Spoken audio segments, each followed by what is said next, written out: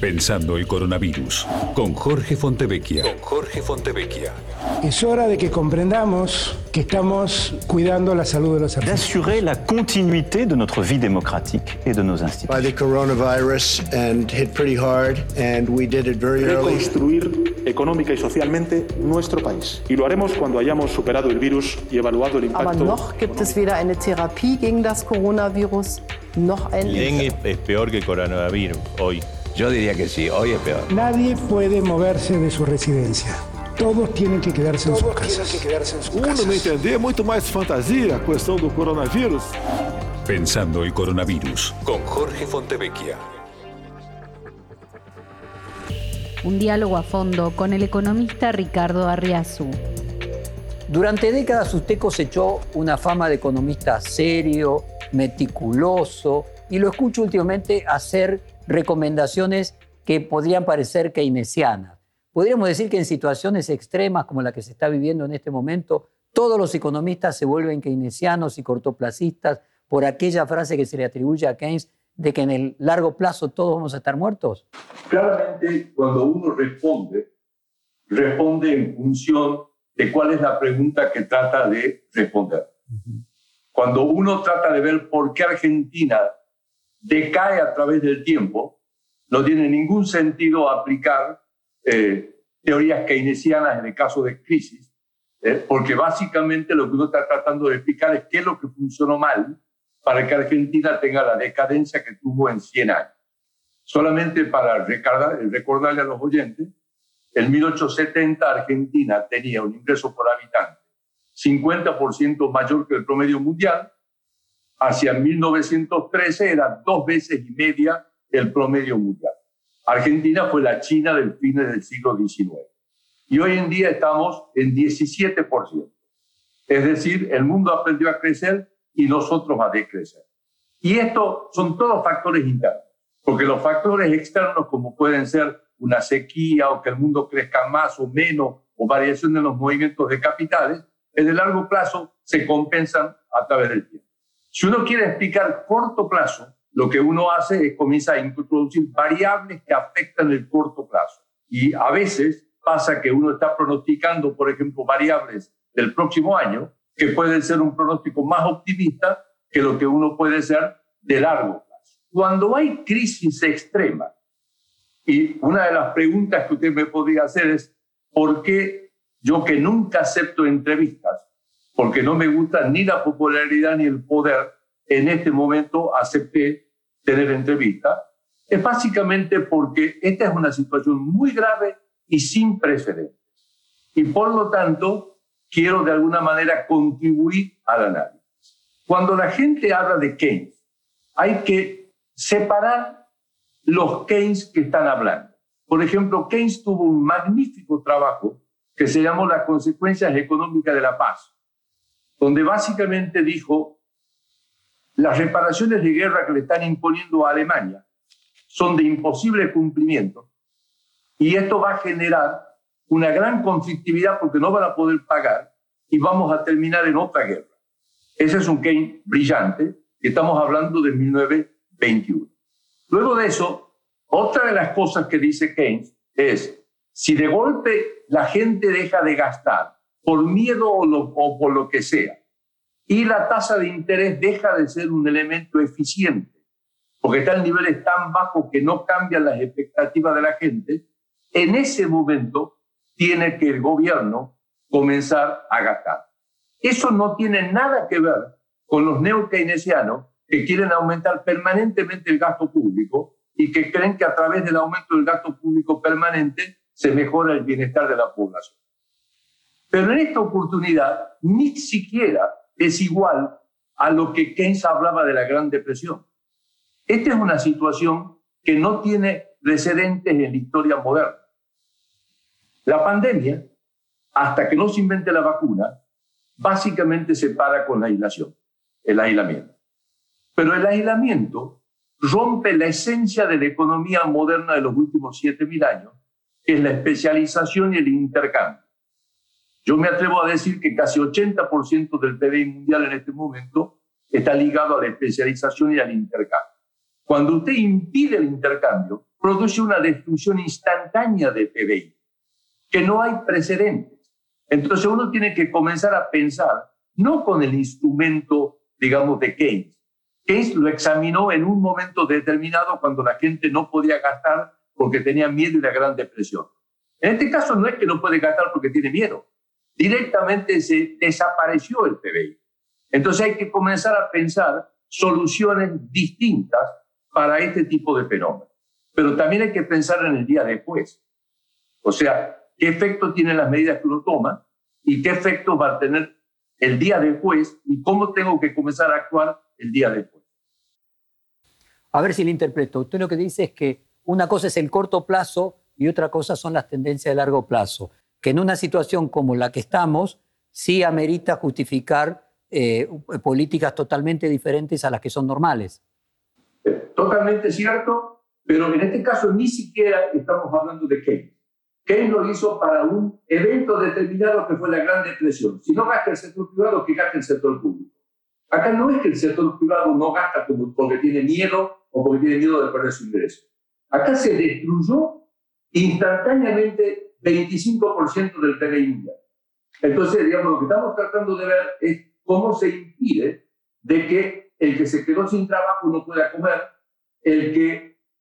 la empresa que no pueda pagar los sueldos, cómo hacemos para que las empresas no quiebren, digamos, y la única manera es salir masivamente, que es lo que están haciendo todos los países, que es lo que no hicieron en la Gran Depresión, digamos, en un programa de ayuda.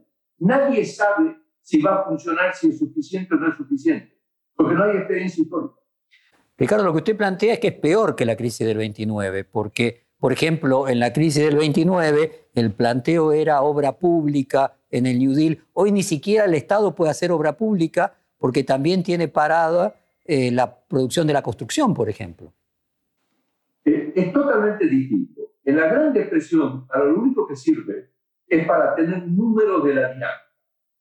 Hay una explosión en el mercado accionario, hay un efecto riqueza, la gente retira depósitos de los bancos, quiebran las empresas, la gente pierde el trabajo, la tasa de desempleo pasa del 3,5% al 26% en 1973, todo en etapas graduales. Acá es instantáneo. Como usted bien dice, digamos, el gobierno no puede hacer obra pública porque la gente no puede ir a trabajar. Digamos, la gente puede querer, digamos, comprar, pero no puede ir a comprar porque está todo cerrado. Entonces no hay precedentes. Dicen que en la peste negra, el Decamerón, que lamento decir que no lo leí, describe cómo hubo cambios de conducta en la gente y cómo todo el tejido social que se crea a través de miles de años se destruye instantáneamente. Y entonces cómo la gente comienza a reaccionar de manera distinta. Acá lo que se trata es de evitar que eso pase. Hay que mantener el tejido social. Y mantener los hábitos de consumo, dice usted. En realidad nunca van a poder mantener los hábitos de consumo. Por ejemplo, Argentina tiene 39% del trabajo es informal. El cartonero que no puede salir a trabajar no tiene ingreso. Entonces, el gobierno está tratando de darle ingreso, pero básicamente para que pueda comer. No va a tener el mismo hábito digamos, de gasto de antes. En la Gran Depresión, uno ve que el consumo de alimentos al principio subió, después bajó, pero lo que más bajó es recreación, ropa, etcétera, etcétera. O sea, hay grandes cambios estructurales. Acá ningún país está intentando, en pleno empleo, darle dinero a la gente para que gaste más. Esa es una típica crítica a una expansión monetaria y fiscal en momentos del pleno empleo. Acá lo que se está tratando básicamente es de que no colapse el sistema económico mundial. A ver si lo podemos poner de esta forma. Si no se produce, si no se puede producir, el dinero que se le coloca a la gente, más tarde o más temprano, no va a servir para poder comprar productos porque los productos no van a estar. Usted está hablando del antes y el después. Yo al principio ayudo a la gente para que pueda tener el gasto indispensable, que ni siquiera va a pasar a tener el mismo gasto que tenía antes. Usted habrá visto que en los acuerdos con los sindicatos por las suspensiones se paga 75% de los salarios. el más generoso de los países del mundo, en este caso que es Dinamarca, paga el 90% de los salarios. O sea, la gente no va a tener el nivel de ingreso que tenía antes. Ahora, ese dinero finalmente va a volver al sistema financiero. Olvidémonos del impacto que puede tener en un país como Argentina, que después podemos examinar lo que quiera. Cuando termine el efecto y vuelva todo a pleno empleo y la gente vuelva a tener de vuelta su ingreso porque volvió a la actividad, usted no puede dejar ese poder de compra en la economía, porque ahí sí te va a generar daño. Entonces, lo podemos ver con la crisis del 2008-2009. La Reserva Federal multiplicó por 5 el tamaño de su activo. Es decir, esa es la expansión que hizo de la nada. Casi todo ese dinero fue a reservas excedentes de los bancos, que lo que se buscaba es que no colapse el sistema financiero para que no haya una crisis sistémica, que es la que hubo en la crisis del año 30. Bernanke fue un gran estudioso de la crisis del año 30 y trató justamente de evitar ese efecto y lo logró. Una vez que terminó y todo volvió a la normalidad, el problema es qué hace usted con ese dinero. Y la Reserva Federal estaba mirando permanentemente qué pasaba con el crédito. Si quedaba en los depósitos de los bancos y los bancos no lo prestaban, es lo mismo que no haberlo creado. Si ese dinero comenzaba a crear crédito, entonces eso podría haber aumentado la demanda por encima de lo que sostenía. Y en ese caso, comenzaban a sacar o esterilizar ese dinero. Y lo estuvieron haciendo los últimos 2 o 3 años, que iban bajando el tamaño del activo. Entre paréntesis, ahora, en 3 semanas, lo aumentaron 46%. Ahora, usted recuerda mejor que nadie la frase de Milton Friedman de tirar dinero desde un helicóptero. En la crisis de 2008-2009, como era una crisis financiera, se emitían recursos monetarios, digamos, distintas formas de emitir dinero, emitir deuda, y se pudo solucionar el problema. En este caso, que hay un colapso de la oferta además de la demanda, ¿se soluciona con dinero? Usted lo que tiene que hacer en este momento es, a ver, usted tiene una caída instantánea del PBI en Estados Unidos que se estima 25%. Estados Unidos tiene un PBI de alrededor de 21 billones de los nuestros trillones de hecho. O sea que usted está hablando, digamos, de algo fenomenal, digamos, de caída del PBI. Usted no está dando esa cantidad de dinero. Usted está dando 15% del PBI. En consecuencia, usted está dando menos que lo que la gente pierde por caída del PBI. Y lo está dando básicamente para que la gente pueda mantener su gasto indispensable, que es el gasto en comida, el gasto en medicamentos, el gasto en temas de limpieza, algo de transporte. Usted no le está dando para que se vaya de viaje, o le está dando para que compre ropa o el coche último modelo. Entonces, básicamente lo que usted trata de hacer es la supervivencia. Esto varía de país en país. En un país como Estados Unidos, que están acostumbrados a despedir gente y a volver a tomar, claramente hay que darle el dinero a la gente. En un caso como Europa, que es más difícil despedir a la gente, se le da a la empresa para que pague los sueldos. Y se le da otro pedazo para que pague sus propios gastos fijos, tratando de preservar de que la empresa no quiere. Yo usé una frase que esto es como una bomba neutrónica. El lector de capital sigue estando. Lo que se pierde es todo lo que está en el medio y la gente. Si usted destruye a las empresas, cuando todo se normalice y pase la pandemia y no hay empresa, por más que este lector de capital va a tardar mucho tiempo en recuperarse. Por eso que una de las medidas más importantes que tomó Europa y Estados Unidos es la garantía a los créditos. ¿Por qué? Porque ningún banco va a dar un crédito con dinero que no es de él, porque él no presta su capital, él presta los dineros de los depositantes, para alguien que no le va a devolver el préstamo o que tiene gran chance de no devolverle el préstamo. Entonces, para eso se necesita la garantía. Entonces, no es que usted busca salvar al banco, usted busca salvar a las empresas y busca evitar el riesgo sistémico. Devuelvo a su pregunta inicial. Es algo totalmente nuevo. Uno tiene que comenzar a pensar cómo son todos los impactos y tiene que razonar en forma de equilibrio general.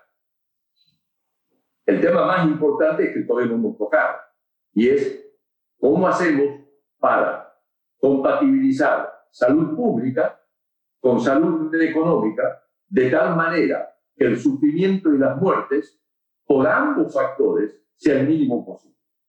Pero supongamos que usted lo resolvió. Usted, mientras tanto, está viendo cuáles son los impactos sobre el sistema económico y qué va a sobrevivir. Se van a cometer errores, quizás no sea suficiente, pero claramente hay que hacerlo. Y la siguiente pregunta que todo el mundo hace es, semejante nivel, digamos, de emisión y de déficit fiscal, ¿qué le va a hacer a la inflación y a las monedas? Y la verdad es que, nuevamente, la única experiencia que hay en esos casos son los casos de la guerra. Si uno va a la Segunda Guerra Mundial, Estados Unidos en el año 41 tenía una deuda pública de 40% del PBI y un déficit fiscal de 3,5 puntos del PBI. En 2 años el déficit fiscal estaba en 26 puntos del PBI, más que ahora. Y la deuda se fue hacia 1945 hacia el 120% del PBI. Y no hubo inflación. ¿Por qué? Porque la gente se comportó de una determinada manera. Es cierto que había razonamiento y otros factores, pero la gente se comportó de una determinada manera. Yo creo que ahora posiblemente pase lo mismo. Alguna gente me dice, sí, pero en aquel momento estaba en 40 y la deuda de Estados Unidos estaba en 100%. Entonces, 100% es una cosa, 40% es otra cosa. Pues entonces, miremos las cifras del Reino Unido, de que había subido de 50% del PBI a 250% del PBI entre 1750 y 1830. Luego bajó al 100 y lo volvió a llevar a 250% del PBI. A usted se dará cuenta que todos los ejemplos que estoy dando son de países que ganaron la guerra. No le estoy dando ejemplos de países que hicieron lo mismo y perdieron la guerra. Ricardo, entrevistaba el otro día a quien fue ministro estratégico de Brasil y actual profesor, el profesor de Obama en Harvard, Mangabeira Unger, quien le planteaba algo similar a lo que usted dice. La inversión de los Estados Unidos en suministros para la guerra en 1941 fue equivalente a 1,5 veces el Producto Bruto. Mi pregunta es, porque siempre usamos los ejemplos de la guerra, pero en la guerra se producía más. Acá el problema es que no se puede producir. Perdón un instante. En la guerra se producía, pero se producía bienes bélicos. Sí. Los hombres estaban luchando y las mujeres estaban trabajando en la fábrica. A los soldados le pagaban. Los soldados son los que acumularon esas tenencias de riqueza. Cuando terminó la guerra, hubo una cantidad de gente que decía, ahora vamos a tener una gran recesión porque van a volver los soldados y entonces no van a tener empleo. Y hubo un pequeño grupo que dijo, no, porque está ese ahorro que tienen que lo van a gastar. ¿Y qué pasó? Volvieron los soldados, las empresas comenzaron a producir bienes de consumo, los soldados fueron a trabajar y las mujeres, digamos, volvieron a la casa y produjeron el famoso baby boom, o sea, tener bebés. Y la economía tuvo una expansión sin un gran movimiento inflacionario. En el año 2009 tampoco hubo un gran movimiento inflacionario. Porque todo depende de lo que pase con la demanda y la oferta de los instrumentos financieros que se creen.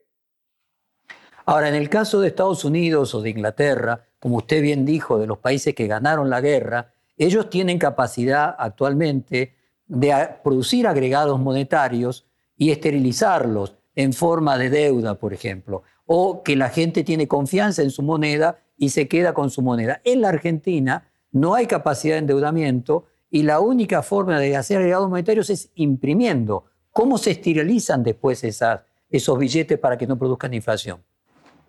Argentina no tiene moneda, no tiene crédito, no tiene reserva, no tiene confianza. Por lo tanto, la primera reacción de la gente automáticamente es toda esta expansión, que es mucho menos que la de otros países, la expansión de la base monetaria en Argentina desde el principio de marzo hasta acá fue 42%, 46% en Estados Unidos. Entonces, la típica conclusión es, esto lleva inmediatamente a hiperinflación. No, eso no es así. En primer lugar, las hiperinflaciones en la Argentina son siempre cuando el tipo de cambio oficial se escapa porque el gobierno se quedó sin reserva y no pudo controlar el tipo de cambio oficial. Por lo tanto, para saber si en Argentina va a haber o no va a haber hiperinflación, básicamente lo que se necesita es saber qué recursos tiene el gobierno para poder controlar la presión sobre el mercado cambiario oficial. Luego veremos el paralelo. Argentina tiene 3 ventajas dentro de las enormes desventajas, porque Argentina en realidad casi tuvo las 7 plagas bíblicas de Cristo. Aparte de los problemas ya heredados, tuvo el efecto de la pandemia y el aislamiento, tuvo el efecto de todos los países emergentes, que como la gente por miedo vende todos los activos considerados de riesgo, al vender los activos cae el precio de las acciones, cae el precio de los bonos, sube el riesgo país. Ese dinero busca refugio en otro país, con lo cuanto se devalúa la moneda de estos países. México y Brasil, 35%. Ese dinero va posiblemente a Estados Unidos, se fortalece el dólar. Cuando el dólar se fortalece, caen los precios de las materias primas. Deje de lado el caso del petróleo, que está en precio negativo, que es un caso muy especial. Todos los precios de las materias primas cayeron. Y además Argentina tuvo una pequeña sequía justo en el momento clave de la cosecha de maíz y de soja, que le bajó los volúmenes de la cosecha. Entonces tuvo un impacto severo, pero tiene 3 fortalezas para el corto plazo. La primera y más importante de todas es que tiene un superávit comercial y un superávit en cuenta corriente base caja. ¿Por qué es eso importante? Porque eso es lo que la oferta en el mercado cambiario. Como hay control de cambio, que en el largo plazo es absolutamente ineficiente. Yo siempre cuento la historia de que Platón, que era un inflacionista, convenció al rey de Siracusa de darle a la moneda metálica un valor 3 veces superior monetariamente que el valor metálico. Y para evitar que lo arbitren, le dio el monopolio al Estado y puso un control de cambio feroz. Como en todos los casos, la gente encontró la manera de eludirlo. Siracusa tuvo una hiperinflación y a Platón lo vendieron como esclavo. Y lo tuvieron que comprar sus discípulos. Caso contrario, el de Aristóteles, que era completamente, digamos, ortodoxo, y era asesor de Alejandro, y le dijo, si quieres tener un imperio, tienes que tener una moneda que circule por toda la moneda y que mantenga su valor a través del tiempo. ¿Okay? Ahí tienen los 2 ejemplos. Por eso, ¿qué quiero decir? El control de cambio nunca funciona. Pero en el corto plazo genera fricciones. Y esas fricciones da tiempo para que los eventos se retrasen. Es como la arena que le ponían a las viejas máquinas de ferrocarril cuando tenían que subir una cuesta. Genera fricción. Entonces, Argentina tiene esa ventaja. Entonces, no tiene demanda del sector privado por dólares oficiales porque no puede. Tenía demanda básicamente para pagar la deuda. Pero ya sea porque logra un acuerdo con la deuda o porque hace un default, automáticamente no va a tener demanda para pagar la deuda pública en el corto tiempo. Entonces, básicamente es un mercado sobreofertado cuya única debilidad es que al subir, al canalizar la gente lo que no puede comprar de dólares oficiales, que lo canaliza al mercado paralelo, sube el tipo de cambio paralelo, sube la brecha y automáticamente comienza a generar mecanismos para sacarle de manera no legal dólares oficiales al Banco Central. Entonces, la principal clave es cómo juegan estos 2 mecanismos a través del tiempo, para ver cuánto es el grado de presión que va a tener Argentina y si puede generar problemas en este momento hasta que se acabe la pandemia. Ricardo, yo le pregunté al presidente del Banco Central, a Miguel Pese, hace 2 semanas, si una alternativa para que la emisión futura o que la emisión en el futuro no genere inflación y para esterilizar en un país que tiene dificultades para colocar deuda como la Argentina, no era el desdoblamiento del mercado cambiario para que el Banco Central pueda vender a un dólar financiero, lo que hoy sería el contado con liqui, el excedente comercial que Argentina el año pasado tuvo 16.000 millones de dólares de saldo comercial positivo, y todo hace suponer, por la recesión y menos importaciones, que este año va a tener 10.000 adicionales, o sea, 26.000 en total. El presidente del Banco Central me dijo que no, que él lo que prefería era acumular reservas. ¿Usted personalmente qué opina? ¿Sería útil desdoblar el mercado cambiario o no? Completamente de acuerdo con el presidente del Banco Central. Desdoblar el mercado cambiario es básicamente poner un impuesto a ciertas transacciones que no pasa por el Congreso. Había un economista hace mucho tiempo en la Argentina que decía: yo pongo 50 tipos de cambios diferenciales y con eso resuelvo todos los problemas de la Argentina. No es cierto. Al mismo tiempo, en la medida que usted tenga un tipo de cambio financiero más alto, eso también afecta el nivel de precios. El mercado paralelo lo afecta en menor medida. A principio del gobierno de Macri se creía que los precios ya reflejaban el paralelo.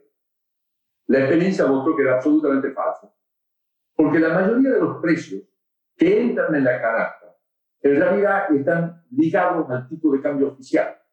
Lo único que está, yo diría, por el paralelo son productos importados en donde el importador piensa en el costo de reposición.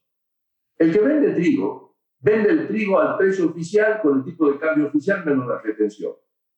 Entonces, básicamente, si usted subiera y lo hiciera al paralelo, digamos, un tipo de cambio mucho más oficial, enseguida vendría la tentación: ¿y por qué no ponemos algunas exportaciones por ese mercado? ¿Y por qué no ponemos otras cosas como ya tuvimos en el pasado? Y eso le comienza a generar inflación. Pero cuidado, acá estamos todo el tiempo discutiendo bajo la idea que la emisión monetaria actual va a generar inflación inmediatamente. Justamente por ser esto algo tan nuevo, sin experiencia, me dicen que la tasa de inflación de abril en realidad viene negativa. ¿Por qué? Porque el dinero que estoy creando para darle a la gente en realidad va a la compra de comida y otras cosas, que eso algunos precios están subiendo, pero hay otros precios que no pueden vender nada, que esos precios están bajando. Las tarifas están congeladas. Con la baja del precio del petróleo nadie puede decir que las tarifas ya están atrasadas. Los salarios, no hubo ningún aumento de salarios que tenga cláusula gatillo. Y hay negociaciones de salarios y de colegio y de automóvil club y de otras cosas donde hay baja de precios. Porque es un fenómeno totalmente distinto. La presión inflacionaria puede venir a través de lo que le pasa en el mercado paralelo. Y esa es controlada mientras yo tenga control en el mercado oficial. Usted mencionó el tema de que por que se llegue a un acuerdo con los acreedores externos o porque haya default a los fines concretos no va a afectar en el cotidiano la relación de recursos que tenga el gobierno respecto de pago de la deuda externa. Ahora, ¿da lo mismo que haya default o que haya acuerdo para incluso la economía de corto plazo? No, para nada, para nada. Yo quisiera ponerlo al tema de la deuda en su verdadera dimensión. Si uno mira el informe del World Economic Outlook del fondo, donde ponen endeudamiento sobre el PBI, sale arriba del 90%. Y yo siempre dije, ¿cómo pueden hacer los cálculos tan mal? Porque están tomando la deuda bruta, incluyendo la deuda que el gobierno tiene con el Banco Central y con el Fondo de Garantía de Sustentabilidad. La están tomando con el tipo de cambio de fin de año y la comparan con un PBI promedio del año. En un país que no tiene inflación, la diferencia entre el PBI promedio del año y fin de año es casi nada. En un país con alta inflación es muchísimo. El fondo hará 20 días sacó un informe sobre sustentabilidad de la deuda. Y ahí midió la deuda neta sobre el PBI, que tiene que medirlo, y le dio debajo del 50%. Es decir, Argentina tiene menos deuda pública que la mayoría de los países. Y el sector privado es acreedor neto, porque como fue estafado tantas veces en su historia, el sector privado tiene sus ahorros en el exterior. El problema argentino es que no le renuevan los vencimientos de deuda por desconfianza. Y no hay ningún país del mundo, ningún banco, ninguna empresa que pueda sobrevivir si no le renuevan los vencimientos. Si Argentina quisiera pagar con superávit primario, es decir, con diferencia entre impuestos y gastos, los vencimientos de este año, tendría que tener 16,5% de superávit primario en relación al PBI. Imposible desde todo punto de vista. Esto es idéntico al artículo de Keynes sobre las consecuencias económicas de la paz.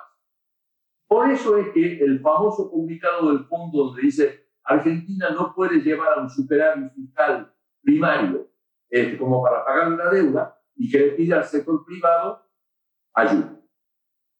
Lo que tendría que haber hecho Argentina es decir a los acreedores, mira, tengo este problema, este es mi programa, ayúdame, déjame que vaya pateando el pago de la deuda y de los intereses al futuro, yo voy a ir haciendo mi propio esfuerzo y cuando todo mejore te voy a poder pagar. Eso es lo que hizo en su momento Ucrania, lo que hizo Portugal, lo que hizo Uruguay en su momento. En Argentina está la idea de que si no pagan, no pasa nada. Porque están pensando puramente en el sector público. Y no se dan cuenta que el sector privado también quiere vencer. Y al no pagar, sube el riesgo país y por lo tanto la tasa que se usa de descuento para proyectar inversiones sube y todas las inversiones se vuelven absolutamente inviables y el sector privado deja de tener acceso al crédito. Pero no solamente al crédito para financiar inversiones, al crédito para pagar las importaciones de insumos, incluyendo los insumos médicos. Entonces, tenemos la maldita costumbre de estar todo el tiempo pensando en análisis parcial en lugar de estar mirando en análisis de equilibrio general.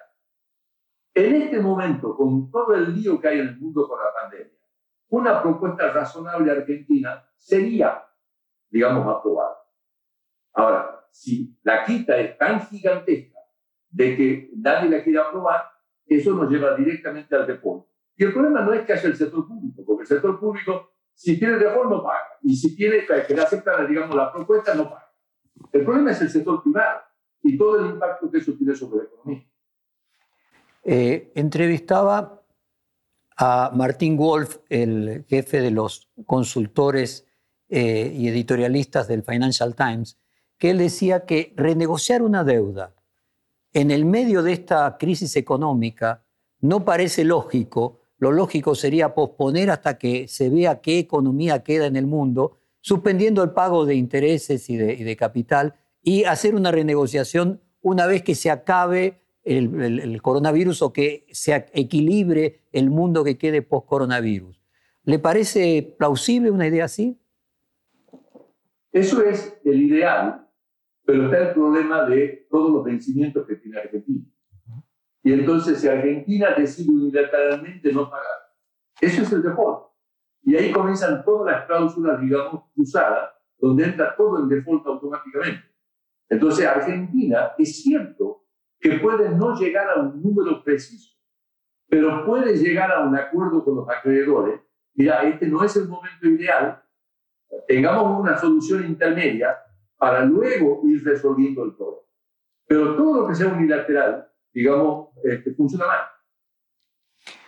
Entiendo. Y dígame una cosa, Ricardo, desde el punto de vista de la quita que propuso el ministro Guzmán, ¿a usted qué chance le parece que es una quita que lleva al default? ¿Qué chance le asigna que haya acuerdo y qué chance le asigna que haya default? A ver, en la propuesta que hizo Argentina hay varias cosas novedosas. La primera es que todos los intereses corridos hasta ahora de los bonos que se han emitido se olvidan. Cosa que yo sepa no pasó nunca. La segunda es durante todo el periodo de no pago no se devenga ningún interés. La tercera es claramente la rebaja de la tasa de interés de los cupones. Cuando la gente habla de quita, nadie sabe de qué estamos hablando, porque la quita depende de la tasa de interés que estemos usando para descontar los bonos o lo que se llama la tasa de salida de exit yield. Entonces, Argentina dice, con el 6% la quita en valor presente neto es 30%.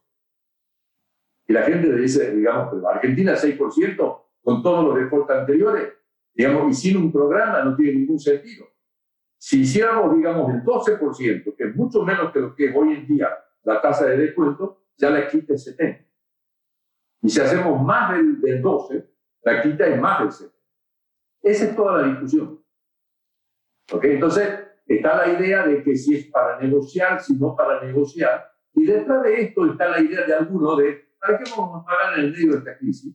Que no insisto, es parte de pensar puramente el sector público y no la economía en su conjunto. Bueno, de hecho, el ministro Guzmán, en un reportaje que hizo el domingo pasado, él mencionaba que asumía que Argentina no era sujeto de nueva colocación de deuda voluntaria, o sea, que asumía que Argentina ya estaba en el default y que cualquier tipo de arreglo no iba a modificar la situación de que Argentina volviera a ser sujeto de toma de deuda voluntaria. ¿Usted cree que sí, que Argentina podría ser sujeto de toma de deuda voluntaria en un futuro? A ver, el propio gobierno estuvo haciendo algunas colocaciones en el mercado interno. Pero el tema es que nuevamente siguen hablando del sector público.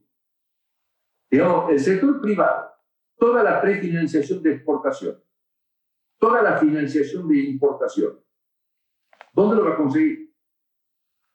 Digamos, no puedo hacer análisis parcial.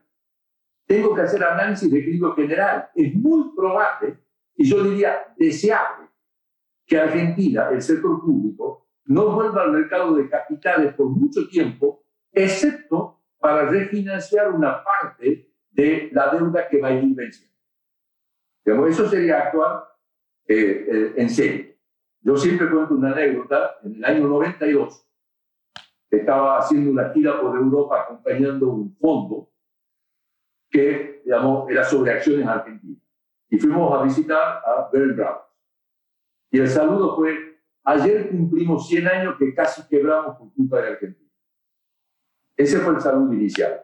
Por supuesto, quebraron al poco tiempo por, digamos, este empleado infiel, digamos, hizo las operaciones ocultas en Singapur. Pero de todas maneras, para que ustedes vean, el primer default argentino viene, digamos, de Ciudad. ¿Qué pronóstico tiene usted respecto de qué va a terminar sucediendo con la renegociación de la deuda? ¿Considera que tiene más posibilidades de llegarse a un default o de un acuerdo? Me cuesta realmente saber. Personalmente creo que Argentina debería negociar, no le cuesta mucho, y en el peor de los casos puede tener una solución al estilo de la que dice la persona del Financial Times, pero resolviendo el problema de la transición. Pero tengo la impresión que dentro del gobierno hay gente con posiciones mucho más duras. Yo no tengo contacto, en general trato de no tener contacto con gente del gobierno, digamos, pero me cuesta saber y me cuesta entender muy bien cuál fue la estrategia de negociación. O sea, por las señales que se ven que emite el gobierno, parece que es la última propuesta, que no va a haber ninguna otra alternativa, y a usted le quedan dudas de que pueda ser un mecanismo de negociación y no realmente la oposición. Eso es lo que dice el gobierno. Y si es así, en 20 días vamos a estar en un default. ¿Y qué consecuencias? Hay otra gente que dice, no, van a ir acercándose. Hay otra que dice, quizás cuando llegue el periodo de vencimiento de 500 millones que no pagamos ayer, digamos, quizás paguemos en ese momento, como hizo la provincia de Buenos Aires, para seguir negociando. La verdad es que no sé. ¿Qué consecuencias tendría? Ricardo, ¿y qué consecuencias tendría, vamos a conjeturar, si finalmente se cae en default dentro de un mes? En lo cotidiano, usted ya lo marcó en la deuda privada a futuro, en el cotidiano de la economía este año en el medio de la crisis. ¿Aumentaría la recesión porque las empresas... A ver, el tema de la deuda comparado con la pandemia es insignificante. ¿Ok? Es mucho más importante cómo se resuelve el problema de la implosión económica causada por el aislamiento. Obviamente, Cuando hablamos ya del mediano plazo, ahí sí comienza a tener influencia el tema de cuál es la solución al problema de la deuda. Pero en el corto plazo me puedo ahorrar un punto del producto, 2 puntos del producto en un año pagando. Cuando, si sigo el ejemplo de Estados Unidos, tengo un efecto en el PBI instantáneo del 25 puntos. Son comparaciones que no tienen sentido. Digamos, mucho más importante es saber cómo vamos a hacer para conciliar la salud pública con la salud económica, minimizando las muertes y el sufrimiento. ¿Cómo cree que sería el futuro de los bancos y del sistema financiero con esta nueva forma de intervenir sobre el sistema financiero, que el nuevo gobierno tiene una visión de colocarle un límite a la tasa de interés, por ejemplo? ¿Qué cree que va a suceder con el futuro de los bancos en la Argentina? A ver, uno de los problemas, digamos, el sistema financiero argentino es chico, líquido y sin desgaste. Para que ustedes tengan una idea, la liquidez de los bancos es equivalente al 65% de los depósitos. Entonces, todos los rumores de corralón, corralito, etcétera, etcétera, no tienen ningún sentido, son puros rumores. Simultáneamente, desde mediados del año 2018, el sistema financiero presta mucho menos que lo que recibe de depósito. Usted sabe, yo para depositar tengo que dejar de gastar. Por lo tanto, un crecimiento de depósito es contractivo. Por eso cuando la gente habla de M2, M3, a mí, digamos, se me rompe la cabeza porque digo, están mezclando, digamos, pera con batata. ¿Okay? El crédito expande el gasto, el depósito lo contrae. Cuando el crédito crece menos que el depósito, la economía se está contrayendo. Y ese fue uno de los factores del mediado del año 18 hasta ahora que impactó en el menor ritmo de crecimiento de Argentina. Cuando uno le pregunta a los bancos por qué no prestan, dicen porque no hay demanda de crédito. Cuando uno le pregunta a la gente, dice no, el banco no me presta. Y en realidad tiene que ver con el miedo de los bancos a que no le paguen. Entonces, ¿qué hacían con la diferencia? Como no podían comprar dólares, se la prestaban al Banco Central comprando LELIX o antes LEVAX. El LEVAX, económicamente, es lo mismo que comprar un dólar que se va del país. Eso es lo que se llama outside money, el dinero que desaparece del sistema. En los 3 primeros meses del año, depósito creció mucho más que crédito. Antes se creía que con la tasa de interés se iba a bajar la tasa de inflación. Una locura. Después, el Banco Central lo que comenzó a hacer es decir, bueno, yo te tomo LELIX, pero te bajo la tasa de interés. Entonces, bajó de más del 80% a menos del 40%. Aún así, la gente no tomaba el crédito o el banco no prestaba. Entonces, recientemente le dijeron, no podés prestar el LELIX. Entonces, comenzó a crecer un poco el crédito, pero como justo comenzó el gobierno a emitir, los depósitos están creciendo mucho más que lo que están creciendo el crédito. Entonces, todos los meses hay 200.000 millones de absorción neta de dinero que no vuelve al sistema. Entonces, es como si no se hubieran emitido. Se emitió, volvió y queda guardado, digamos, ese dinero. Claramente están tratando que lo presten. Y ahí es donde viene el tema de las garantías que dije, digamos, al principio. Entonces, mientras tanto, ¿qué hacen los bancos? Bajan la tasa de interés de los plazos fijos al 16%. En un país que piensa en dólar, donde el dólar oficial se está moviendo al 3,4% mensual, una tasa del 16% anual claramente genera incentivo a no tener depósitos a plazo fijo. Entonces ese dinero está yendo parte a billetes y moneda y parte a cuentas corrientes y a caja de ahorro. Y plazos fijos están cayendo. Entonces ahí tiene que haber un equilibrio entre las variables. Siempre hay que acordar que el argentino, por experiencia histórica, la unidad de cuenta es el dólar. Nosotros cuando hablamos de inflación la medimos en peso porque obligan a la gente a medir los precios en peso. Si usted midiera la inflación en dólares, el número le da completamente distinto. Los argentinos 80% de todo su portafolio lo tienen en dólares. Y la mayoría afuera, lejos del alcance del gobierno, porque cada vez que lo trajeron lo estafaron. Entonces, todo esto lo que está diciendo es que la solución de largo plazo es dar confianza y dejar de estafar. La solución de corto plazo es básicamente cómo hago equilibrio entre las balanzas, entre las variables financieras. Ricardo, usted recién mencionó la política financiera con los bancos en 2018, las LEBAC, las LELIC. ¿Cuál es su evaluación de las distintas economías que llevó adelante el gobierno de Macri, tanto desde el punto de vista de intentar regular la inflación con la tasa de interés como el proceso de endeudamiento? Mire, teóricamente hay tres sistemas monetarios y cambiarios. Y el sistema siempre tiene más variables que valores de equilibrio. Es lo que se llama el sistema está sobredeterminado. Entonces yo puedo fijar la cantidad de dinero y dejar flotar la tasa de interés y el tipo de cambio. Eso es flotación pura. Puedo fijar el tipo de cambio y dejar flotar la tasa de interés y la cantidad de dinero. Eso es convertibilidad o currency bond. O puedo fijar la tasa de interés y dejar fluctuar la cantidad de dinero y el tipo de cambio. Eso es estado único. ¿Cuál elijo? Depende en cuál es la variable que afecta más directamente al nivel de precio. Y en Argentina no hay la menor duda que por las décadas de experiencia con las estafas, el tipo de cambio es la variable más importante y es la variable que los argentinos utilizan como unidad de cuenta.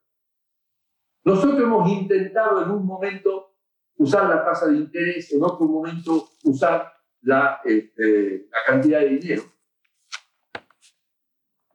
Y la inflación en Argentina es un fenómeno mucho más complejo que lo que aparece en los libros de texto. En el largo plazo es siempre un fenómeno monetario, porque la cantidad de dinero es la que afecta el tipo de cambio, la que afecta el salario, los márgenes y todo. En el corto plazo es mucho más complicado. Para parar la inflación hay que estabilizar el tipo de cambio nominal. Para estabilizarlo hay que dejar de emitir y no hay que tener déficit fiscal. Pero eso no basta. Hay que desindexar la economía. Porque si no, la gente sigue con la calecita de los precios relativos. Digamos, donde me das aumento de salario porque perdí el año pasado cláusula Castillo. Y yo, que estoy en el sector de colegio y de farmacia y de tal cosa, perdí precios relativos. Y todo el mundo quiere recuperar un precio relativo histórico, que es 3 veces el PBI argentino. Entonces, la única manera de parar la inflación es atacando las 3 variables simultáneamente. Argentina se intentó 2 veces en las últimas décadas. El primero fue el plan Austral, un plan bien diseñado, que en 2 meses lo hicieron pedazo, porque no entendieron la consistencia interna, y entonces dieron aumentos de sueldo que eran imposibles de manejar. Y el otro fue convertibilidad, en donde la inflación cayó dramáticamente, fue negativa al principio, durante 4 años hubo consistencia, hasta que dejó de ser consistente. Querer parar la inflación con una variable, digamos, es imposible, y por eso es que nunca paramos, digamos, la inflación. Ricardo, la idea de que se la podía parar con una sola variable, como fue el último año del ministro Duhovne, en el que no se emitió dinero, también estaba avalada por el Fondo Monetario Internacional. ¿No entendía el Fondo Monetario Internacional el fenómeno inflacionario argentino? Para nada, para nada. Digamos, deje que le cuente una historia. Por favor. Cuando vino la Gran Depresión, los países comenzaron a hacerse políticas para defenderse y embromar a los demás. Y ahí aparecieron las devaluaciones competitivas y la flotación. Cuando terminó la guerra, decidieron hacer un código de conducta para evitar que pase lo que había pasado durante la Gran Depresión. Y el código de conducta era comienzo con paridades fijas. Nadie puede devaluar sin el permiso del resto de los miembros. Prohibida las devaluaciones competitivas. La devaluación competitiva es cuando yo sobredevalúo pensando que el otro también va a devaluar.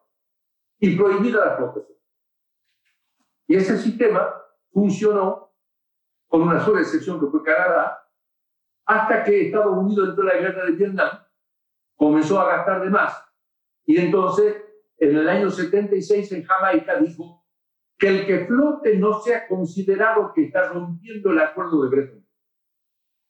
Y después, por ideología, pasaron a que el que no flota es un manipulador de moneda. Y a Argentina le aplicaron eso último.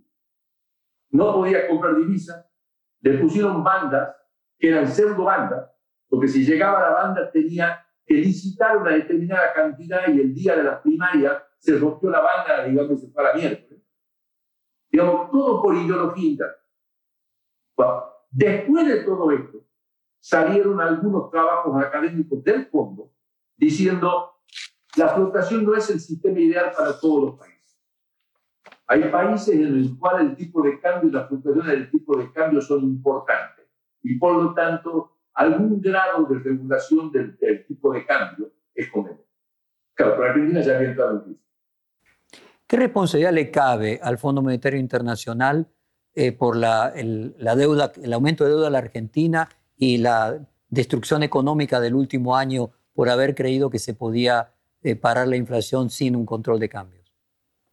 A ver, lo que el fondo hizo es prestarle a Argentina para compensar lo que otros no le prestaban. Bajo la idea que con ajuste fiscal y con superávit comercial que finalmente Argentina tuvo, esa deuda era manejable. Los conflictos políticos, la falta de credibilidad, etcétera, etcétera, hicieron en un momento que eso no sea manejable, porque nadie renovaba absolutamente nada de la deuda y ese superávit primario o pequeño déficit primario no alcanza. Y esa es la situación en la cual estamos en este. Entonces, la gente, digamos, hace dos comentarios. ¿Por qué le prestaron en un momento para, digamos, que se lleve la plata a alguien? No, en realidad, digamos, la plata se la llevó a alguien que ya tenía un instrumento de deuda de Argentina. Porque el que compra dólares tiene un instrumento que ya emitió el gobierno que se llama peso.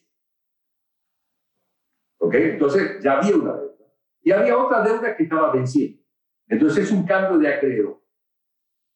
Hay otra gente que dice, bueno, pero el fondo de Argentina es el principal deudor y entonces el fondo en este momento no tiene plata y va a tener que, digamos, se está apurando para que le pague a Argentina. El fondo acaba de anunciar un programa de préstamos por $1 billón nuestro, $1 trillón americanos, para lo cual tuvo que recurrir a algo que se llama the General Agreement to Borrow, la capacidad para pedir préstamos. Y entonces acaba de aprobar, digamos, elevar enormemente la cantidad de plata que va a pedir prestada, que se la va a pedir básicamente a otros bancos centrales, a los bancos centrales más superávitarios. En este momento, cobrarle la deuda a Argentina no es lo urgente. Tiene 86 países que le pidieron préstamo. El primero que le pidió préstamo fue Irán, se lo dieron. Después le pidió Venezuela. Ahí la respuesta fue, digamos, usted solamente tiene 42 países que lo reconocen como gobierno, por lo tanto no le puedo dar el préstamo. Pero hay 86 países, incluyendo una lista de países pequeños que van a recibir créditos subsidiados. Mi cálculo es que si Argentina resuelve el problema de la deuda, Argentina va a tener acceso a esos recursos que son no condicionales, son equivalentes a lo que se creó cuando se tipificó el precio del petróleo, la famosa cuenta petrolera en su momento, para reciclar los fondos petroleros, y que Argentina ahí podría tener recursos que la ayuden. Entonces, lo de responsabilidad, para mí, yo siempre dije, fue un programa mediocre. Digamos, no entendieron que Argentina es una economía donde la unidad de cuenta es el dólar, que estaban absolutamente necios sobre ese problema. Y eso lo dije públicamente, así que no tengo ningún problema de poder decir. Usted mencionó el plan austral y mencionó el plan de convertibilidad. Mencionó claramente de que hay que resolver el problema de la inercia. Más allá de que ahora la inflación pueda terminar hasta siendo negativa por la especial situación que nos encontramos, una vez que se supere la problemática del coronavirus, ¿va a ser necesario en la Argentina un plan antiinflacionario que frene esa inercia o finalmente el coronavirus va a cumplir ese papel? Hay una pregunta mucho más amplia. A ver. La pregunta es, ¿por qué Argentina, de ser el sexto en ingresos per cápita del mundo, decayó de la forma que decayó? ¿Y cuáles son los problemas estructurales que hacen que Argentina no pueda crecer, que la pobreza haya crecido estructuralmente de la manera que creció? ¿Y por qué eso pasó con diferentes tipos de gobierno y con diferentes tipos de pobreza? Y diferentes ideologías. Hay que ir a los instrumentos clásicos de análisis económico, que básicamente Argentina invierte poco e invierte mal. No genera empleo, porque al generar empleo con las cargas patronales y con toda la conflictividad, conviene más tener una máquina que tener un empleado. Tenemos una carga impositiva que bien medida es una de las más altas del mundo. Tenemos un costo financiero que, debido a todos los deportes anteriores, es uno de los más altos del mundo. Y tenemos que competir externamente con países como Corea, que tienen una carga impositiva del 20%, y un riesgo país, una tasa de interés que debe ser del 2%. Entonces, la pregunta es, ¿cuándo nos vamos a convencer que tenemos que hacer planes estructurales, cambios importantes, entre ellos eliminar completamente la inflación? Con la inflación no se puede convivir. A la inflación hay que matarla, porque si no la inflación nos mata a nosotros.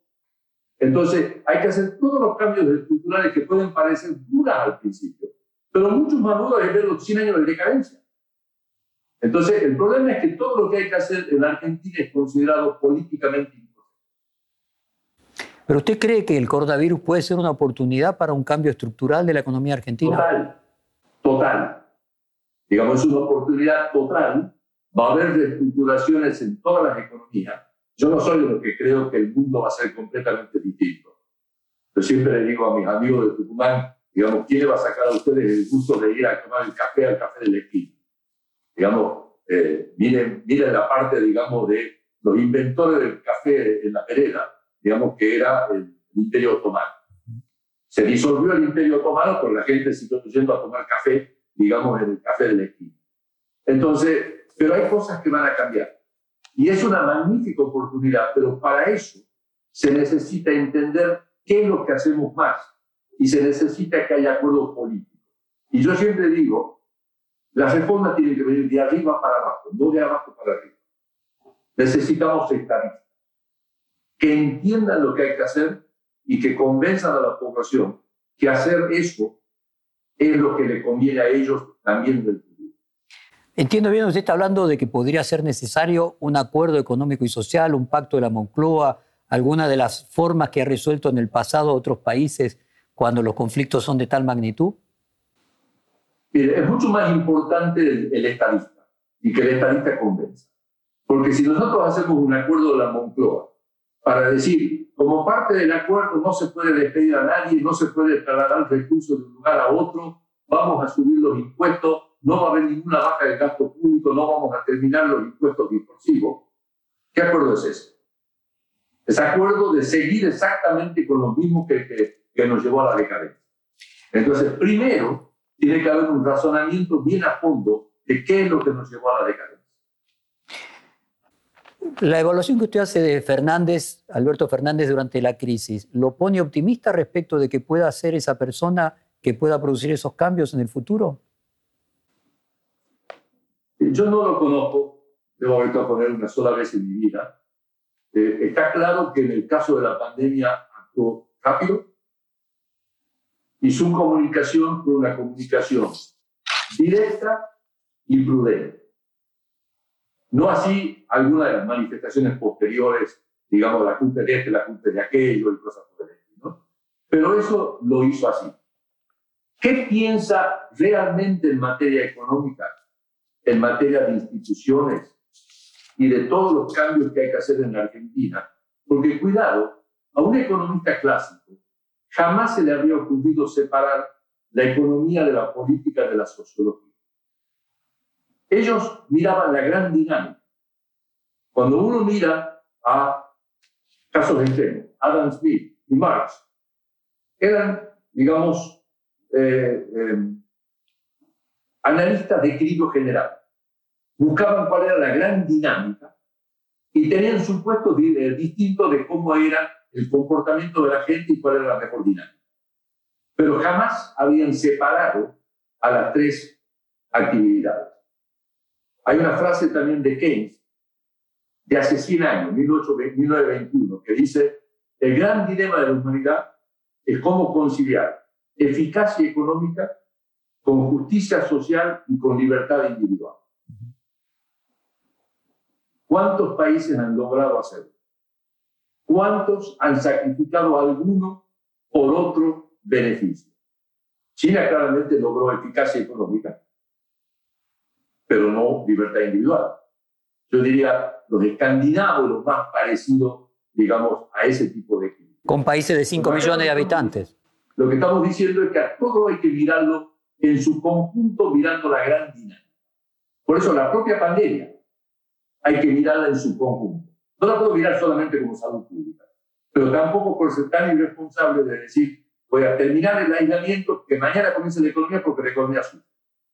Yo siempre doy el ejemplo de Noruega y Suecia, que decidieron tomar caminos distintos.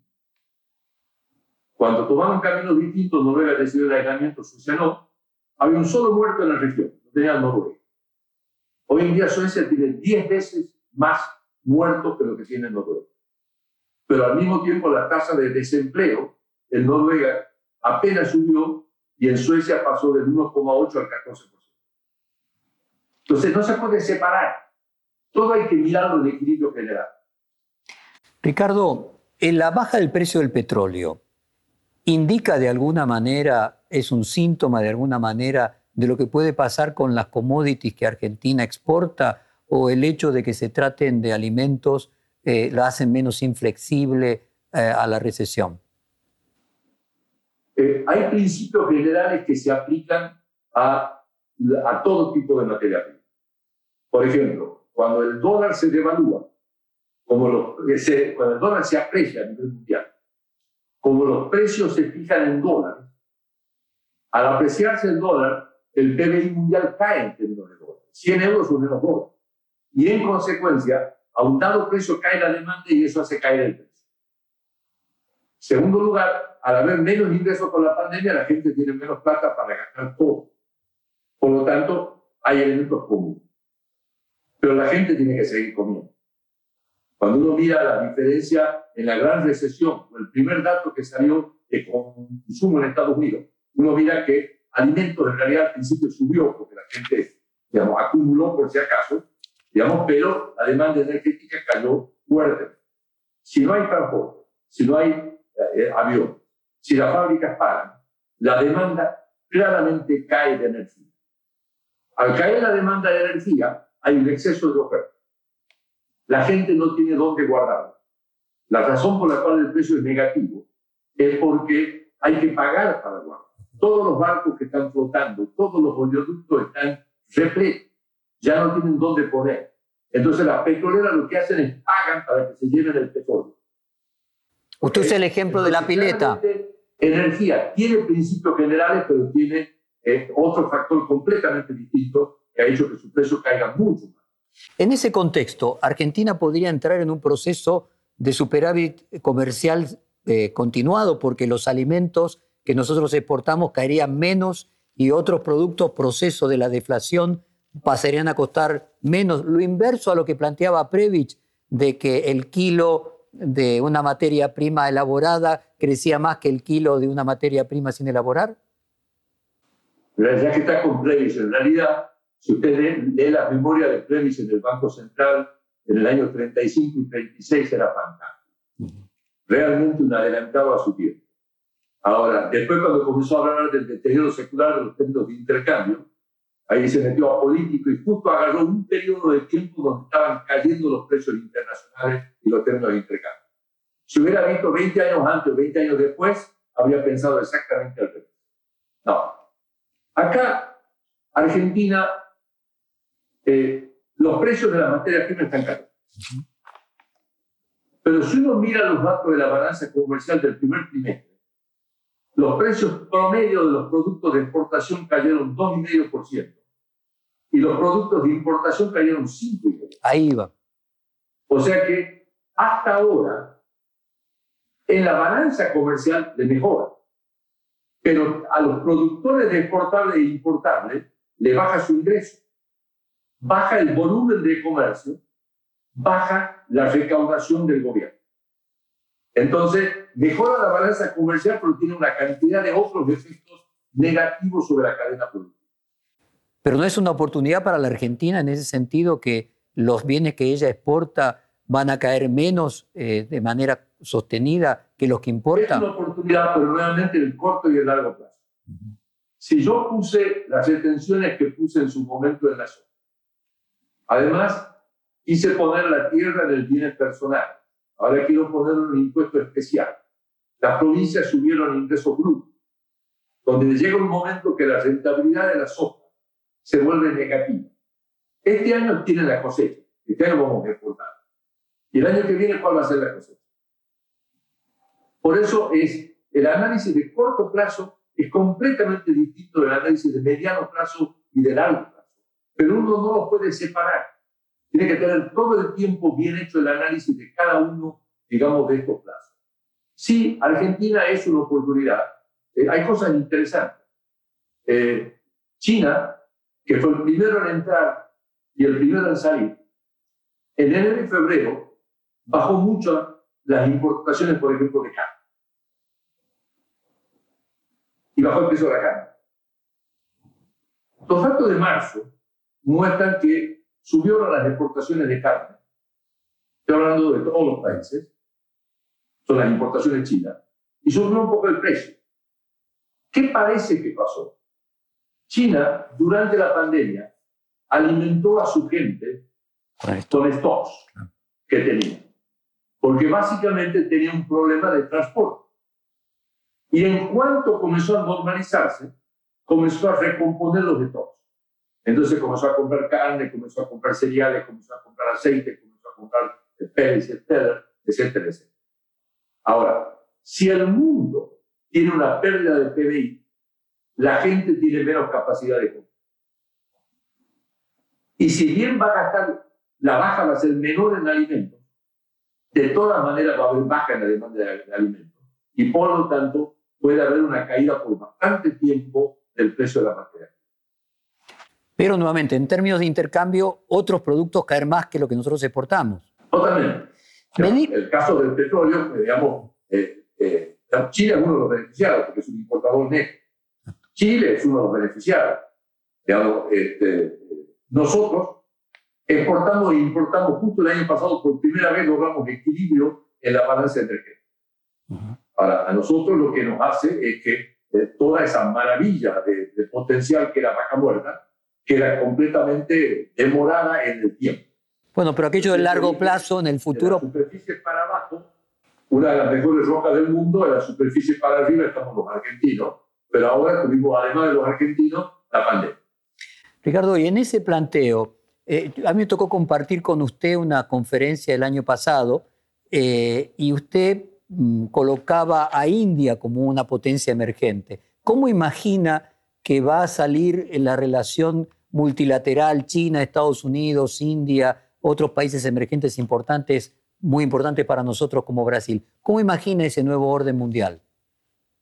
Sí. Es cierto, compartimos en una conferencia y uno de los temas, el tema que yo hablé básicamente son los cambios en la estructura económica mundial, en donde se notaba que dado que China crecía mucho más que Estados Unidos y que otros países, China ya era en paridad de poder de compra, aclaro para los que no entienden. Son dólares en lugar de dólares, digamos, que se compra de China, ¿cuánto compra la moneda local? Eso, o sea, toman el mismo precio en todas partes. China ya es más grande que Estados Unidos. No en términos per cápita, sino en términos absolutos. Y en temas de... se calculaba que para el año 2023 iban a ser más grandes que Estados Unidos ya a dólar de mercado. Eso produce cambios en la geopolítica. Porque lo que importa en la geopolítica mundial no es tanto el PBI per cápita, sino lo que importa es el potencial económico de ese país en términos de armamento, de tecnología y de un montón de otras cosas. Y entonces, uno de mis temas era de que históricamente, de los últimos 12 cambios, creo que eran 12 cambios de régimen de potencia dominante, 8 habían sido con guerra. Y entonces, ¿cómo se hacía para evitar que este potencial cambio sea conflictivo y con guerra? Ayuda el hecho que hay armas nucleares. O sea, nadie es lo suficientemente loco como para lanzarse a una guerra atómica, pero locos hay en todas partes del mundo. Dentro de eso, China está ahora en la etapa en que su población comienza a caer. Su tasa de ahorro está comenzando a bajar. Y el aumento de la productividad, como ya está en la frontera, es decir, ya copió todo lo que tenía que copiar y ahora tiene que poner los nuevos inventos, eso hace que China no pueda volver a crecer 14%, sino que va a ir bajando su tasa de crecimiento. Y mi cálculo era que el promedio hasta el 2030 iba a ser 5%. Pero a la par tiene a la India, que la población sigue creciendo, que comenzó a cambiar su esquema, de un esquema mucho más socialista a un esquema mucho más de mercado, en donde comenzó a aumentar la productividad y China estaba creciendo, y la India estaba creciendo al 6%.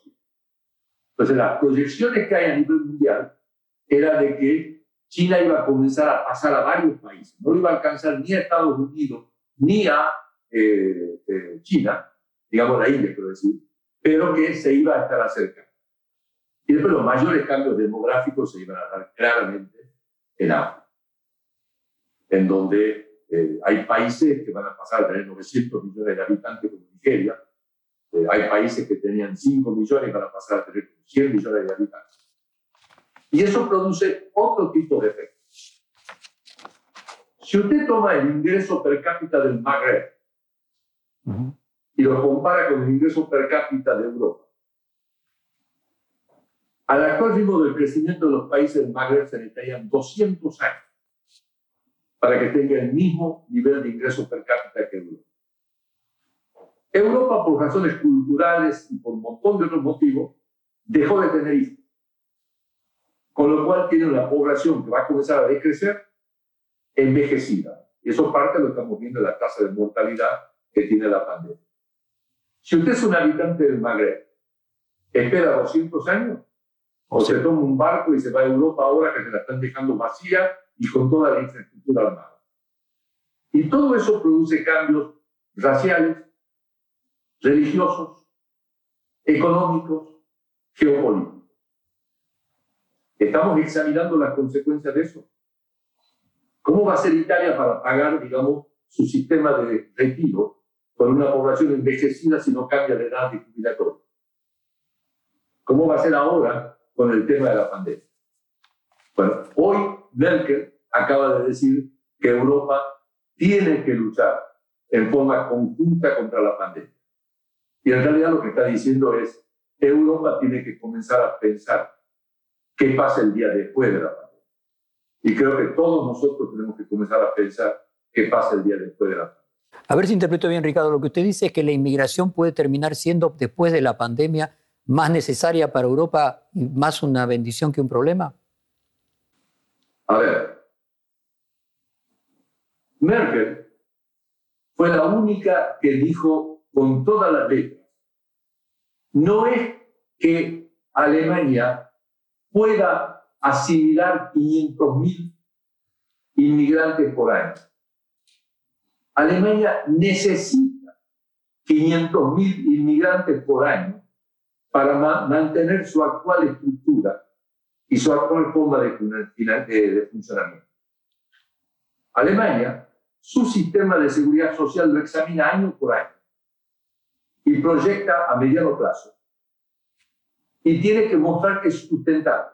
Y si no es sustentable, tiene 3 variables. O aumenta los aportes, o baja los beneficios, o sube la edad jubilatoria. Eso es pensar en serio en sustentabilidad. Felipe González también dijo lo mismo. Digamos, España, si no tuviera inmigrantes, ¿qué problemas que tenía la seguridad social? Mi familia materna viene de Asturias, la paterna de Navarra. En Asturias, por el régimen jubilatorio de los mineros, la relación entre aportantes y beneficiarios es 1 a 1. Cuando se necesita entre 3 y 4 a 1 para que pueda funcionar. Entonces, cuando los países se niegan a ver los temas estructurales, porque dicen, no, ese es un tema del futuro. Argentina mismo. Argentina incorporó 4 millones de jubilados. Digamos, en un país donde solamente el 60% de los potenciales aportantes aportan. Entonces tenemos 1,4 aportantes por cada beneficiario. ¿Cómo va a ser? ¿Cómo va a ser Italia? Digamos que para mantener el actual sistema, básicamente tendría que dejar de invertir, dedicando casi todo a su gasto al tema de jubilación. Ahora, la pandemia es una oportunidad en esto para las modificaciones de flujos poblacionales, demográficos, la mortalidad. La pandemia difícilmente llega a los niveles de mortandad como para cambiar en forma significativa los índices demográficos. Para que ustedes tengan una idea, la mal llamada gripe española, que nadie sabe qué es, se murieron entre 40 a 80 millones de personas. Comentario aparte, en Argentina murió con esa pandemia más gente que la epidemia de fiebre amarilla. Registrados 15.700, se calcula más de 35.000 y se la llama la pandemia olvidada, porque como las muertes ocurrieron en el norte y no en la capital, tuvo poca prensa. Lo que trato de decir es que la pandemia, por el avance de la salud pública, por quizás salga la vacuna, por la inmunización del rebaño, no va a cambiar la estructura demográfica. Pero sí es una oportunidad para sentarse a pensar los problemas estructurales en serio que enfrenta el mundo. Estados Unidos, la primera vez que quiso hacer un cambio en el sistema jubilatorio, consiguió 0 votos a favor. Francia, por querer elevar la edad jubilatoria a 62 años, tuvo manifestaciones, digamos, por todo el país. La gente sigue pensando que la jubilación se la da a alguien que es bueno o que es malo. Y no se da cuenta que siempre un trabajador en actividad, el que financia a un trabajador inactivo. Si no hay trabajadores en inactividad y hay muchos trabajadores inactivos, no hay manera que el sistema funcione. Pero eso es solamente uno de los problemas estructurales. Entonces, el mundo necesita, hay algunos que lo hicieron, digamos, leer los informes y las estadísticas del sistema de seguridad social japonés, donde pone todo junto, jubilación, salud pública, accidentes, todo junto. Es una maravilla. Es un país que tiene, como es xenofóbico y tiene poca, digamos, migración, entonces se puede ver todas las estadísticas con mucho cuidado y se anticipa. Ahora, otros países, no, estamos aprovechando el bonus demográfico. El bonus demográfico es que tengo menos hijos y gasto menos plata en el hijo. Y en lugar de dedicarlo para pensar en el futuro, lo que me lo dedico es a gastarlo y a vivir bien. Ricardo, y después cuando viene el futuro no tengo con qué pagar. Ricardo, en ese contexto global, Brasil, nuestro principal socio comercial, independientemente de Bolsonaro, las políticas de Paulo Guedes, ¿cómo evalúa usted que van a funcionar en el futuro? Separemos en 2 partes. Primero terminemos con un mito. Si usted toma de 1980 para acá, la tasa acumulada de crecimiento de Brasil por habitante es igual a la de Argentina. ¿Okay? O sea que es absolutamente falso que ha crecido mucho más que nosotros. En algún momento se hablaba de que Brasil era la 6ª potencia del mundo, porque tomaban el tipo de cambio a 1.50. Toma el tipo de cambio ahora a 5.28 y vamos a ver, digamos, en qué lugar está. Esto no es para desprestigiar, digamos, a Brasil. Todo lo contrario. Me encanta Brasil. Su sector industrial tiene mucha fuerza, pero también tenía los mismos problemas que Argentina. Guedes intentó hacer una serie de reformas.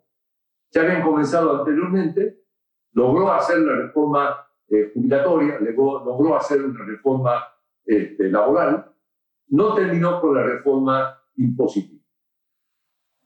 Pero todo eso ahora está paralizado porque Brasil tomó la decisión inicial de no hacer aislacionismo, porque como gran parte de la economía es informal y es muy difícil mantener el aislamiento en asentamiento, que es el mismo problema que tiene Argentina, entonces decidió que sea lo que Dios quiera. Y el resultado es que la cantidad de contagios y muertes en Brasil es enorme. Y ustedes recuerdan que los contagios se miden básicamente con un test que se le hace a alguien que va al hospital con síntomas severos. Cuando 80% de los contagiados son asintomáticos o tienen síntomas muy leves. Por lo tanto, la cantidad de contagiados que debe tener Brasil es enorme. Pero todo esto generó la paralización de la economía, porque el Estado de San Pablo tuvo que, digamos, recurrir al aislamiento. Y entonces paralizó gran parte de la reforma y generó problemas políticos internos. Pero sí, Guedes estaba en la dirección correcta, digamos, en mi opinión. Dicen que Labaña le dijo a Alberto Fernández: la fortuna te dio una oportunidad con el coronavirus, no la desaproveches. ¿Piensa usted que el coronavirus puede generar para el presidente una oportunidad de producir los cambios que la Argentina pueda necesitar? Yo no soy experto político, soy un total amateur que vivió muchas crisis en la Argentina y en el exterior, estudié en muchos países. Por lo tanto, lo que voy a decir tiene poca validez. Yo dije hace rato que para hacer los cambios que Argentina necesita, se necesita un Estado. El estadista tiene que ser capaz de convencer a la población de que estos cambios son importantes para su propio bienestar en el futuro y tiene que tener claro cuáles deben ser esos cambios. No existe la menor duda que con el manejo de la pandemia el presidente consiguió un grado de aprobación de la población mucho mayor que el que tenía antes. Es decir, tiene un mandato para decir: siga gobernando. Me imagino que eso también dentro del gobierno, de las líneas del gobierno, debe haber producido algunos cambios. Pero esos cambios se tienen que materializar. La famosa discrepancia de opinión entre los grupos más heterodoxos y los menos heterodoxos, en algún momento se tienen que centralizar. Hoy salió la encuesta del Instituto Vitela sobre el índice de confianza, que muestra una caída del índice de confianza. Pero esa encuesta está muy ligada a la economía, y en un momento con la economía paralizada es natural que eso pase. Por lo tanto, lo importante es lo otro, el índice de aceptación del voto. Entonces, sí, es un momento ideal, pero para eso tiene que tener claro qué es lo que Argentina necesita como cambio. Y tiene que negociar con muchos sectores. Digamos, algunos de mis colegas han hecho propuestas de cuasimonedas. Algunas provincias están sin dinero y van a hacer cuasimonedas. En el fondo, es una forma de decir cómo voy a hacer para bajar los salarios del sector público. ¿Okay? Yo prefiero 10.000 veces que esas cosas se hagan de manera consensual, entendiendo cuáles son las consecuencias de lo que estamos diciendo. Argentina tiene en este momento su costo laboral unitario más o menos en equilibrio. O sea que no necesita grandes ajustes en materia de costo laboral unitario. Y si la economía se recuperara y subiera la productividad, habría una mejora del costo laboral unitario sin grandes cambios de lo nominal. Pero los cambios que hay que hacer en materia del total del gasto público, de la carga impositiva, de generar la confianza en la moneda, de eliminar la inflación, de eliminar las regulaciones que me impiden ser competitivo, de la apertura económica, etcétera, etcétera, son cosas que requieren primero pleno convencimiento del presidente y después su capacidad para convencer y acordar con otros sectores. Finalmente, Ricardo, ¿qué mensaje, qué recomendación usted le dejaría tanto para la crisis como para la post-crisis a los trabajadores y a los empresarios? Argentina es un país potencialmente muy rico. Digamos, Dios la dotó de muchos recursos. Su población, si bien la calidad de la educación viene bajando, la calidad promedio de la educación por diferentes generaciones es bastante elevada. Hay ahorro afuera, que nos viene por la desconfianza y porque cuando vienen le quieren poner impuestos. Y nuestra decadencia es consecuencia de nuestros propios errores. El objetivo de la gente es gozar la vida en libertad. Ese es el objetivo de cualquier persona. Y la disponibilidad de bienes es una condición necesaria, pero no suficiente para gozar la vida. Obviamente, el crecimiento del PBI es una forma de disponer más bienes, lo cual permite gozar la vida. Pero si yo tengo un sistema totalmente regular, un sistema que desincentiva la inversión y la producción, que todo se basa en consumo, que hemos pasado del anhelo de mi hijo el doctor, donde toda una familia se unía para que uno de sus miembros surja y todos se mejoren a través del estudio, a el anhelo de mi hijo el empleado público. Porque tiene buenos sueldos, no se lo puede echar, digamos, trabaja poco. Por supuesto, hay empleados públicos que trabajan mucho y que están mal pagados, digamos, pero estoy hablando en general. Todo ese tipo de cosas es lo que lleva a la decadencia argentina. Yo soy del norte argentino. Los precios de los servicios en el norte es más bajo que en Buenos Aires. Los precios de los bienes, igual un poquito más caros. En general, es más barato vivir en el norte.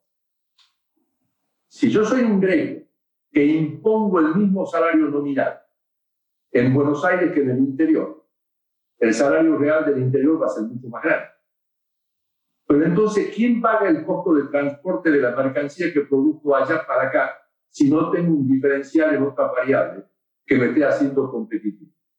Con lo cual termino que no hay inversión, no hay empleo privado, todos terminan en empleo público y entonces terminamos con un círculo vicioso que no hay empresas que puedan producir los bienes para darle a los empleados públicos.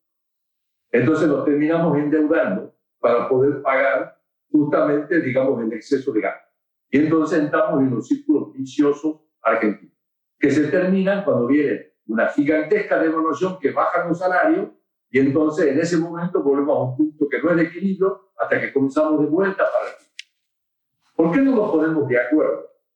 Y soñamos con la Argentina que soñaron, digamos, los prohombres que hicieron la Argentina. Argentina puede. Yo regresé a la Argentina a fines de 1974, luego de pasar bastantes años en Estados Unidos. Llevo, ¿cuántos son? 46 años, digamos, luchando para tratar de que este país mejore. Y sigo luchando. Pero lo que veo es la grieta, la diferencias de opinión,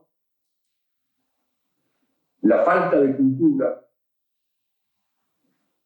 la corrupción. Yo en mi libro puse que hasta que los argentinos no nos demos cuenta que la llamada viveza criolla es delito en cualquier parte del mundo, no tenemos futuro. También me pregunté por qué un argentino cuando va al exterior cumple con todas las normas y un extranjero cuando viene a la Argentina deja de cumplir al cabo de un mes. No es algo inherente en nuestro ADN. No es que seamos distintos. Son las instituciones las que nos llevan a funcionar de esa manera. Porque al no funcionar las instituciones, funciona la ley de la selva. El coronavirus puede ser la oportunidad que usted espera desde hace 46 años cuando volvió de Estados Unidos de que la sociedad cambie.